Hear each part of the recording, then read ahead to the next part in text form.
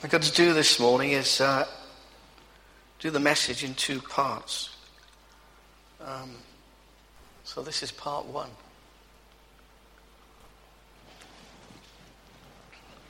The reason for that is that I think it's important to see things in their context. And so I think we need, first of all, some background to how we get to King David, as it were, and also to understand what's happening, we need to understand what happened, as it were. And therefore, no apologies for a little bit of a history lesson just to start with. In our Bible, 1 Samuel follows the book of Ruth, which follows the book of Judges. Do you remember that? Have you learnt that? Genesis, Exodus, Leviticus, Numbers, so on and so on.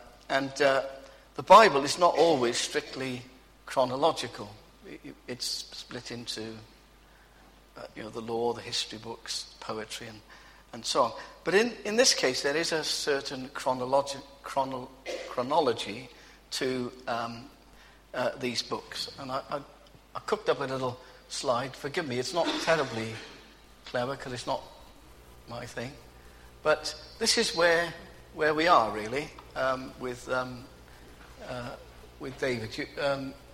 You remember the Exodus. Moses led the children of Israel out of the wilderness, some 40 plus years, and we get to crossing the River Jordan, the Battle of Jericho, the time of Joshua, and so on, and the beginning of the conquest of the Promised Land. And this is the time when we had the judges, people like, beginning with Joshua and going on through to all sorts of characters, were referred to as the judges, another word for leaders, really. So when a leader was needed, God found a leader for the people to deliver them from their enemies. And after some 300 and something years, obviously Joshua died within that time, and so we had this time of the judges. I don't know what you think, but when you read the Bible, sometimes we don't really cotton on to the time, do we? And I didn't realize that it was some 300 and something years that they were actually engaged in securing the Promised Land. I mean, they had conquered much of it, and they had divided it up amongst the families, but there were still ongoing wars, as we'll see when we come to look at the life of David. The Philistines were still around causing trouble. Then there was these Amalekite characters. They still had to be sorted out. And so the thing was still ongoing. And in fact, if you read on through, it's not until you come to the time of Solomon that the borders of Israel are actually where they ought to be. That's interesting, isn't it? Well, it is to me, because I like a bit of history. I know not everybody does. So, and here, obviously the Exodus, that's where we get the books of Exodus, Leviticus, Numbers, and Deuteronomy. The time of the conquest of the Promised Land, Joshua, the Judges, and Ruth fits into that time. Somewhere in there is the story of Ruth and Boaz.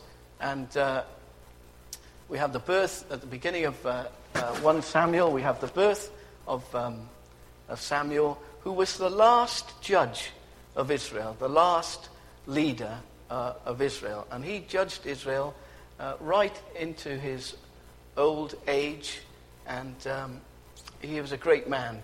And in the same way as the study of the life of David is really helpful, so would be the study of the life of Samuel. It's amazing to see how God worked in his life and how he dealt with various situations.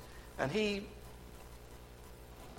never lost faith with God, despite the things that took place and the disappointments he had.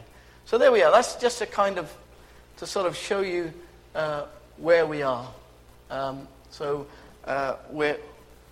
What I want us to do, first of all, is to just backtrack a little from chapter 16, which is what we're going to look at this morning, and just go back to chapter 8.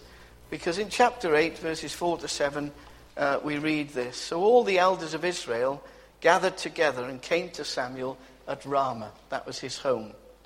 They said to him, "You are old, and your sons do not follow your ways. Now appoint a king to lead us, such as all the other nations have." But when they said, "Give us a king to lead us," this displeased Samuel. So he prayed to the Lord. And the Lord told him, "Listen to all that the people are saying to you. It is not you they have rejected, but they have rejected me as their king." Then later on in verses 19 and 20, it says where Samuel, after Samuel had tried to persuade them against having a king, the people refused to listen to Samuel. "No," they said, "we want a king over us. Then we will be like all the other nations, with a king to lead us and go out before us and fight our battles." Now in the Bible, every word is significant. And when we move into the stories of Saul and David, we will understand just where Saul failed and where David succeeded. God had chosen the children of Israel, Jacob, to be his people, his chosen people, his special people. He led them out of Egypt, said, "I'm going to give you a land I've promised you, and you'll be my people." And he made a covenant, an agreement with them. "You keep my laws, and I'll bless you. When you don't keep my laws, it's going to go wrong." And that, of course, was their experience. And that's why we have, as we saw there, the time of the judges particularly. It went wrong. They were oppressed by somebody, the Moabites or somebody. God appointed a leader. He sorted things out for them. All was well. They forgot God again, and so it went on. God had a plan. His plan was that he would be their king, and he would appoint leaders to lead the people. That's how he worked, but it ended with Samuel. What God had provided for them was not enough. These judges, they get a mention in Hebrews. You know, Hebrews 11 about faith and so on. Paul writes, "And what more shall I say? I do not have time to tell you about Gideon, Barak, Samson, Jephthah, David, Samuel, and the prophets, who through faith conquered kingdoms, administered justice, and gained what was promised, who shut the mouths of lions." These were the men that God chose to be leaders amongst the people. But they didn't want that. They wanted to be like the other nations. They wanted to be like the enemy. Does that ring a bell? In Christian things, do we sometimes have to make a choice between standing up and saying, "That's not for me, I belong to God"? Or sometimes do we allow it to permeate our lives? Do we allow the enemy to have a place? Their enemies surrounded them, and they wanted to be like them. They effectively rejected God. They forgot their history. They forgot God's covenant with them. They made a choice.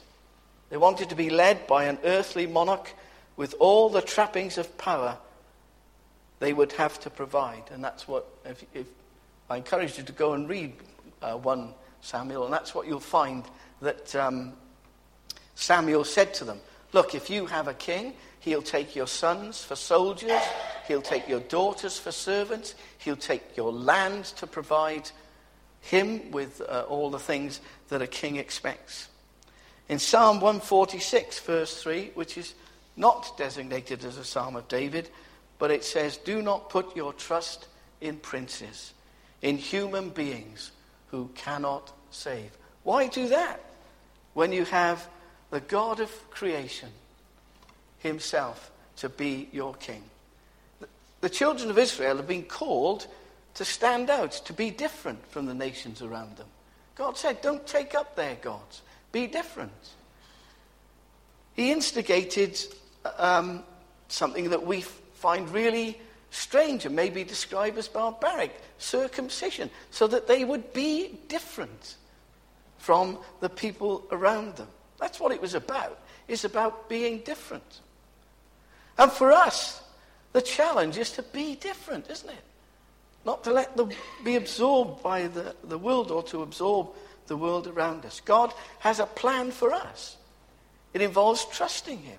It involves accepting the sacrifice that his son Jesus made on our behalf and turning to him in faith and repentance. And then as a consequence of that, showing that character, living that life prompted by the Holy Spirit, being Christ-like, being different. The Israelites rejected God. And we need to realize that there's no religious halfway house. We either accept God and his son Jesus, or we reject him. We need to take care that we're not kind of working out our own sort of religion or salvation, our own path or agenda. Are we genuine followers of Jesus?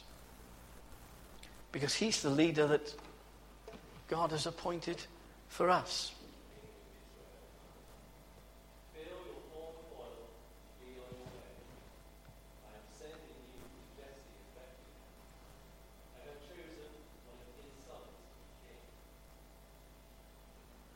Watching the clock here. Right, well, I looked at this, and I think that what we have here is the beginning of a story of two kings. If we'd read on from chapter 8, we'd see how that Saul was chosen to be a king. He fitted the bill in terms of what the people asked for. He was a head and shoulders above everyone else. That's a phrase today that we use, isn't it? We talk about somebody in comparison to their work colleagues or on a team or their classmates, etc. We say, well, he's head and shoulders above the others. Well, that is exactly what Saul was. So he looked like a king. He looked the part. And if you read those chapters, you'll find that it all began well, and then it went wrong. And Saul got a bit full of himself, thought that he knew best, and it all came to a head with these Amalekites again. They're always popping up. But the Amalekites, God had decided it was time to finish them, and Saul was given instructions to kill all the Amalekites and to kill all their livestock. But Saul thought he knew better, and he kept the best of the cattle. And when Samuel saw this, Saul's excuse was that he was keeping them to make an offering. And Samuel's response was to say, "Does the Lord delight in burnt offerings and sacrifices as much as in obeying the Lord? To obey is better than sacrifice. To heed is better than the fat of rams." Poor Saul, he had missed the point. God had appointed him, yes, to be king, but he was subject to God, and he'd lost that. And he thought he could decide how he was to behave, and if he thought he could behave as a priest and make a sacrifice, then he would do that. And if he thought he knew better than God and keep the better animals, he would do that. And so God rejected Saul and told him that he was not going to found a dynasty, and that his line would end with him. And that's where we get to when we get to the beginning of chapter 16, and God says to Samuel, stop mourning for Saul. Saul's yesterday's man, as it were. And I have found my man. I've found my man, David. And so we have the story where Samuel was sent, and out of 8 sons, the youngest, the least important, was chosen to be king. And we have those verses that we looked at earlier on. The Lord does not look at the things people look at. People look at the outward appearance, but the Lord looks at the heart. So what does this mean for us? Does it mean really that the plain, the quieter people, even the vertically challenged, are the only objects of God's love? Well, no, that's not the point, is it? David was, in fact, as we had read to us, good looking. He was strong and intelligent, and he proved to be a warrior. We discover later on that he's a musician and a poet. Such a person today would be a tremendous celebrity, wouldn't he? I guess many of you, like me, were sad to hear of the passing of Ronnie Corbett. In this world of, for me, there's a particular empathy I have there. But, in his world, he was a great guy, wasn't he? He was famous. And lots of people have come out and said this and that about him. He was a celebrity. And so of King David, that would have been true. People could say, well, David was this, David was that. People would have seen him as a celebrity. So we mustn't get carried away. God wasn't looking for somebody a bit hopeless and obscure. He wanted somebody that had gifts and abilities. But God wanted to use David. Not for David to then go off and do his own thing, which is rather sadly what Saul did. I was a bit intrigued about David and the Psalms. A few before the Lent, or for those of us, a few of us who meet here, actually during the Lent, the times we were able to meet, we've been looking at the Psalms on the Tuesday groups. And I was a bit intrigued to find out about David's Psalms. There are 150 Psalms, and it depends what bits you read, but David wrote 74 or 73 of them. There are 34 Psalms where the author is not known. I suspect David wrote some of those. And of those 74, 14 are Psalms which relate to specific events in David's life, and some of those we looked at on the Tuesday. So what's the point of all this then? What's the point of God looking at the heart rather than the outward appearance? Well, it tells us, first of all, that God doesn't judge someone the way we would. Saul, preaching at Antioch many years later, says that after removing Saul, he made David their king. God testified concerning him, I have found David, son of Jesse, a man after my own heart. He will do everything I want him to do.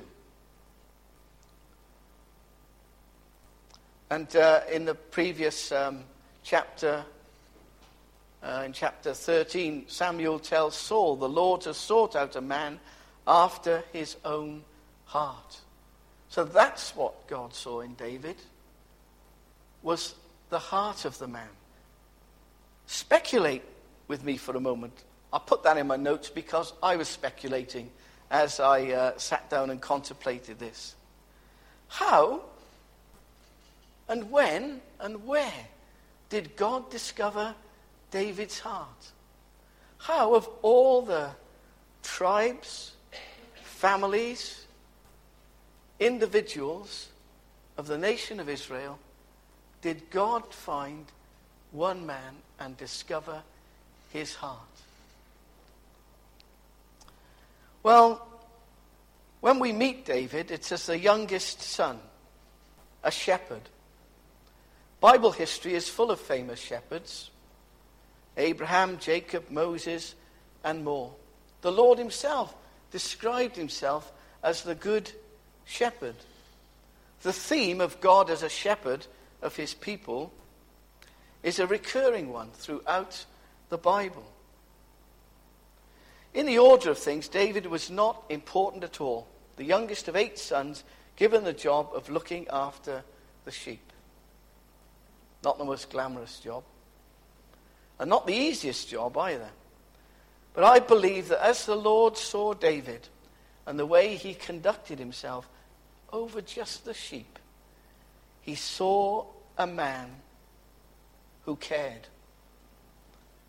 A man who didn't say, this matters and that doesn't matter, but a man who gave himself totally to every task he was given.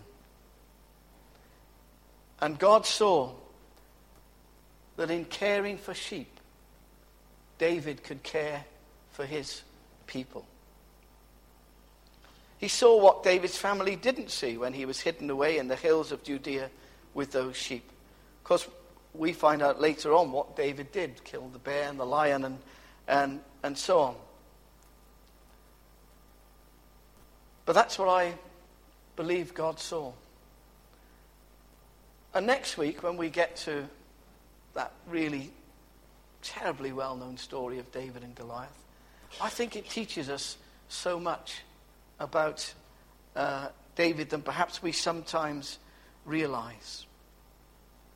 So for us today, as we have just briefly looked at this little incident where David is chosen to be the king because God saw his heart and said, there's a man with my heart.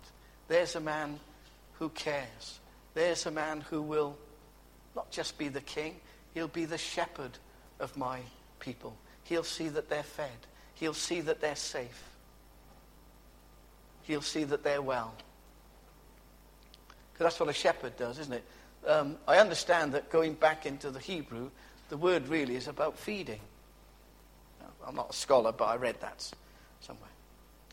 So, where's this relevance for us then? Well, we saw in this story that God chose David. There's an old hymn, it's really quite dirgy, but it has a line that in it that it just sticks in my mind when I think of this. The hymn starts off, when this passing world is done, when sinks yonder setting. It's a really old hymn. Anyway, you can look it up if you like. But there's a line in it that says, chosen not for good in me, woken up from wrath to flee. Do you get it?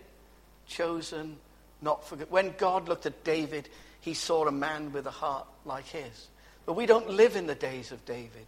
We don't live in the days where we need to follow the law. We live in the days of grace. And God looks at all of us and seeks us for himself. Isn't that marvelous? If I'd have lived in those olden days, I'd have been a kind of failure. I know. But for us, it isn't the same. What God asks of us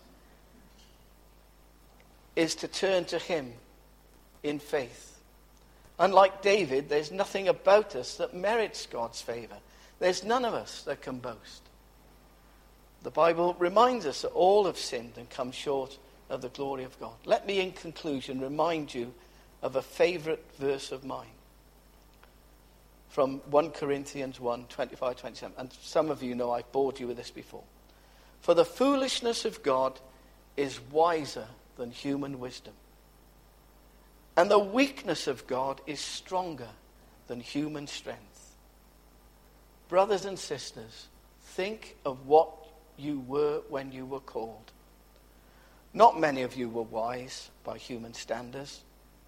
Not many were influential. Not many were of noble birth. But God chose the foolish things of the world to shame the wise. God chose the weak things of the world to shame the strong. I love that. It just puts it all in perspective. I can't boast to God of anything. And yet, he reaches out for me. He gave his son to die for me. And so with this in mind, I think we ought to be more concerned about the heart that God does see in you and me.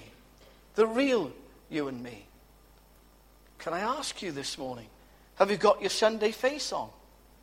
I've told you already I've got my Sunday best on. But it's easy to put a Sunday face on, isn't it? To put a persona on. To be the person we think the people will admire. To, share with them the life that we live. I don't know about you, but I lived in a workplace that for all my life was an office with lots of people, lots of different people. And there were always the characters that wanted to tell you what they'd done and what they'd been doing. Because they wanted to present to you a picture of the kind of person they were that you were meant to admire. Some were quite admirable, I'm sure. We can easily create a persona, show a face to the world.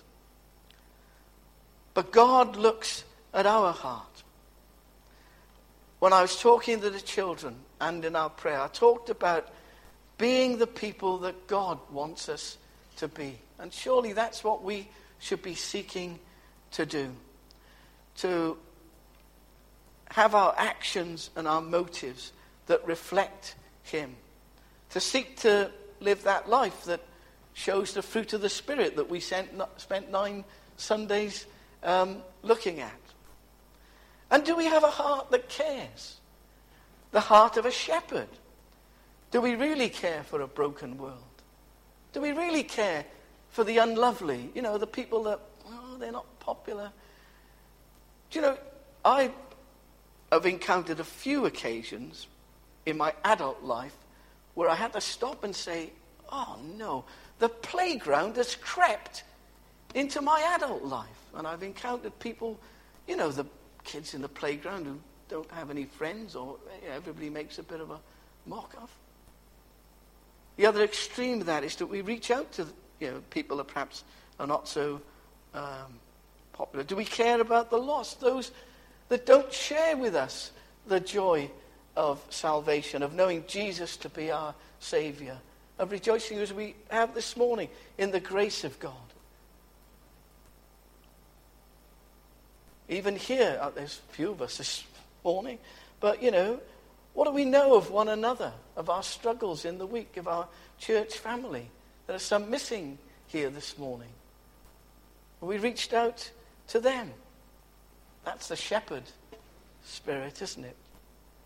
So the challenge for us is, what and who does God see? We have so much. We have God's word as a guide. We have one another to spur one another on, as Paul writes to Timothy, stir one another up to love and to good works. We have a church family. We meet in safety. We're not running in fear of our lives. We have so much. Surely the result of all that should be the people that God wants us to be, rather than perhaps striving to be the people we think other people will admire. The brave thing sometimes.